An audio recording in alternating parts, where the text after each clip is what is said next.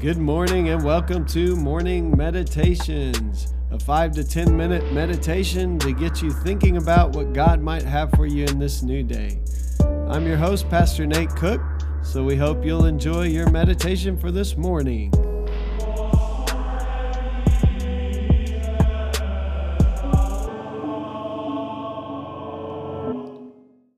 Hey, this is Pastor Nate, and this is your morning meditation. It's Wednesday, June the 17th, 2020. We're going to be in Revelation chapter 7 today, verse 9, and we'll go all the way down through verse 12.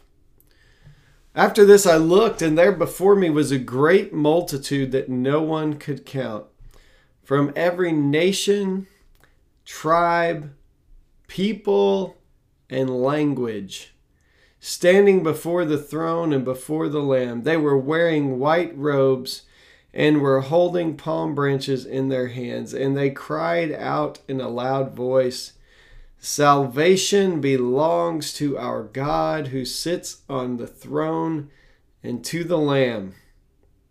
All the angels were standing around the throne and around the elders and the four living creatures. They fell down on their faces before the throne and worshiped God, saying, "Amen. Praise and glory and wisdom and thanks and honor and power and strength be to our God forever and ever. Amen." Wow. So in these days when there's a lot of talk about racial reconciliation, there's a lot of discussion.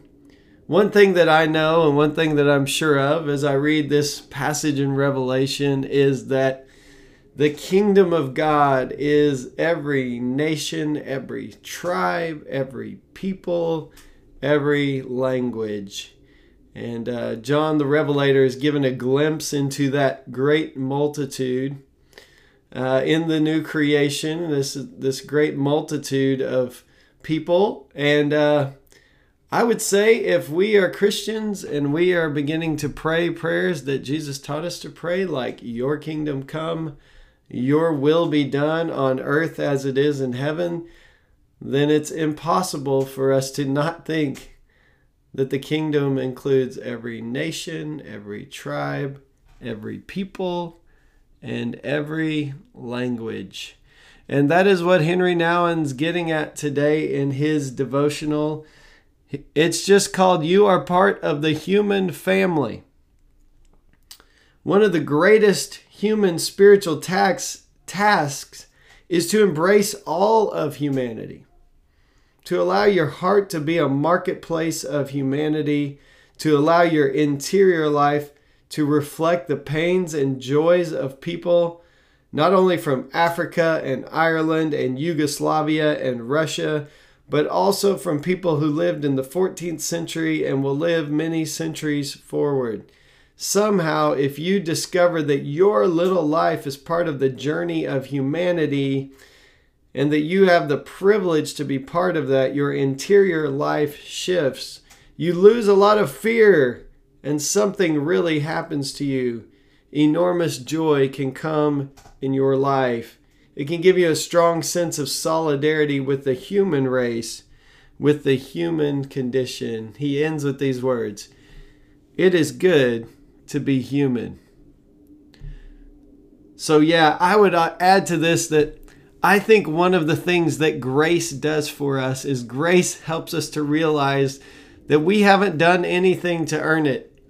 So we have no sense of power over anyone else. That all of us, all of humanity, we are those who are at the mercy and the grace of God. And it's a good thing we are, because God is merciful and God is gracious and God has mercy, and God, as Paul says, shows no partiality in that grace and in that mercy. And so one thing is clear to me in these days, that the gospel is the gospel for all nations and all tribes and all tongues and all peoples. And that if we are to be the church, those of us who call ourselves disciples of Jesus, that we will be those who are at the forefront of making that message known, who are those who are proclaiming good news to all peoples, to all, as Peter says, whom the Lord our God will call, which is all of us. Peter says it's for you and your children. It's for anyone. And so I hope today that you will live in such a way that you remember, first of all, that God has given us mercy and we didn't deserve it. And therefore, we are just like every other human that's ever walked on this planet. We are just those who are recipients of God's great love and great mercy. And without that, we would all be destitute and broken and would ultimately lead to both our physical and our eternal death. But it is the grace and the mercy of God that has picked us up, has brushed us off like the man in the story of the Good Samaritan, cleaned us up, bandaged our wounds. He helped us heal, given us lodging and food and shelter, and made us part of his family, a family that knows no race or boundaries of race or color or creed, a family where we are all children of God in the midst of our diversity, not in spite of it. And so today, I hope you have a great day. I hope you realize as you pray and as you read Scripture that we are all part of this human family. We may look different, we may speak different languages, but we are all part of the human family. And it is the family of God all around the world. And that if you read the end of the story, we will all be together worshiping and praising the Lord. Even if sometimes we trip up and have difficulty doing that now, it's where we're headed. And so those of us who call ourselves Christians, should be those who begin to live into that kingdom reality today and in the days to come. Hey, that's just a thought for this morning, and I hope you have a great day. Well, thanks again for joining us for this morning meditation. Hey, do us a favor, rate us on iTunes or even leave some feedback about our podcast so that other listeners can know how much you enjoy your morning meditations. Hey, have a great day.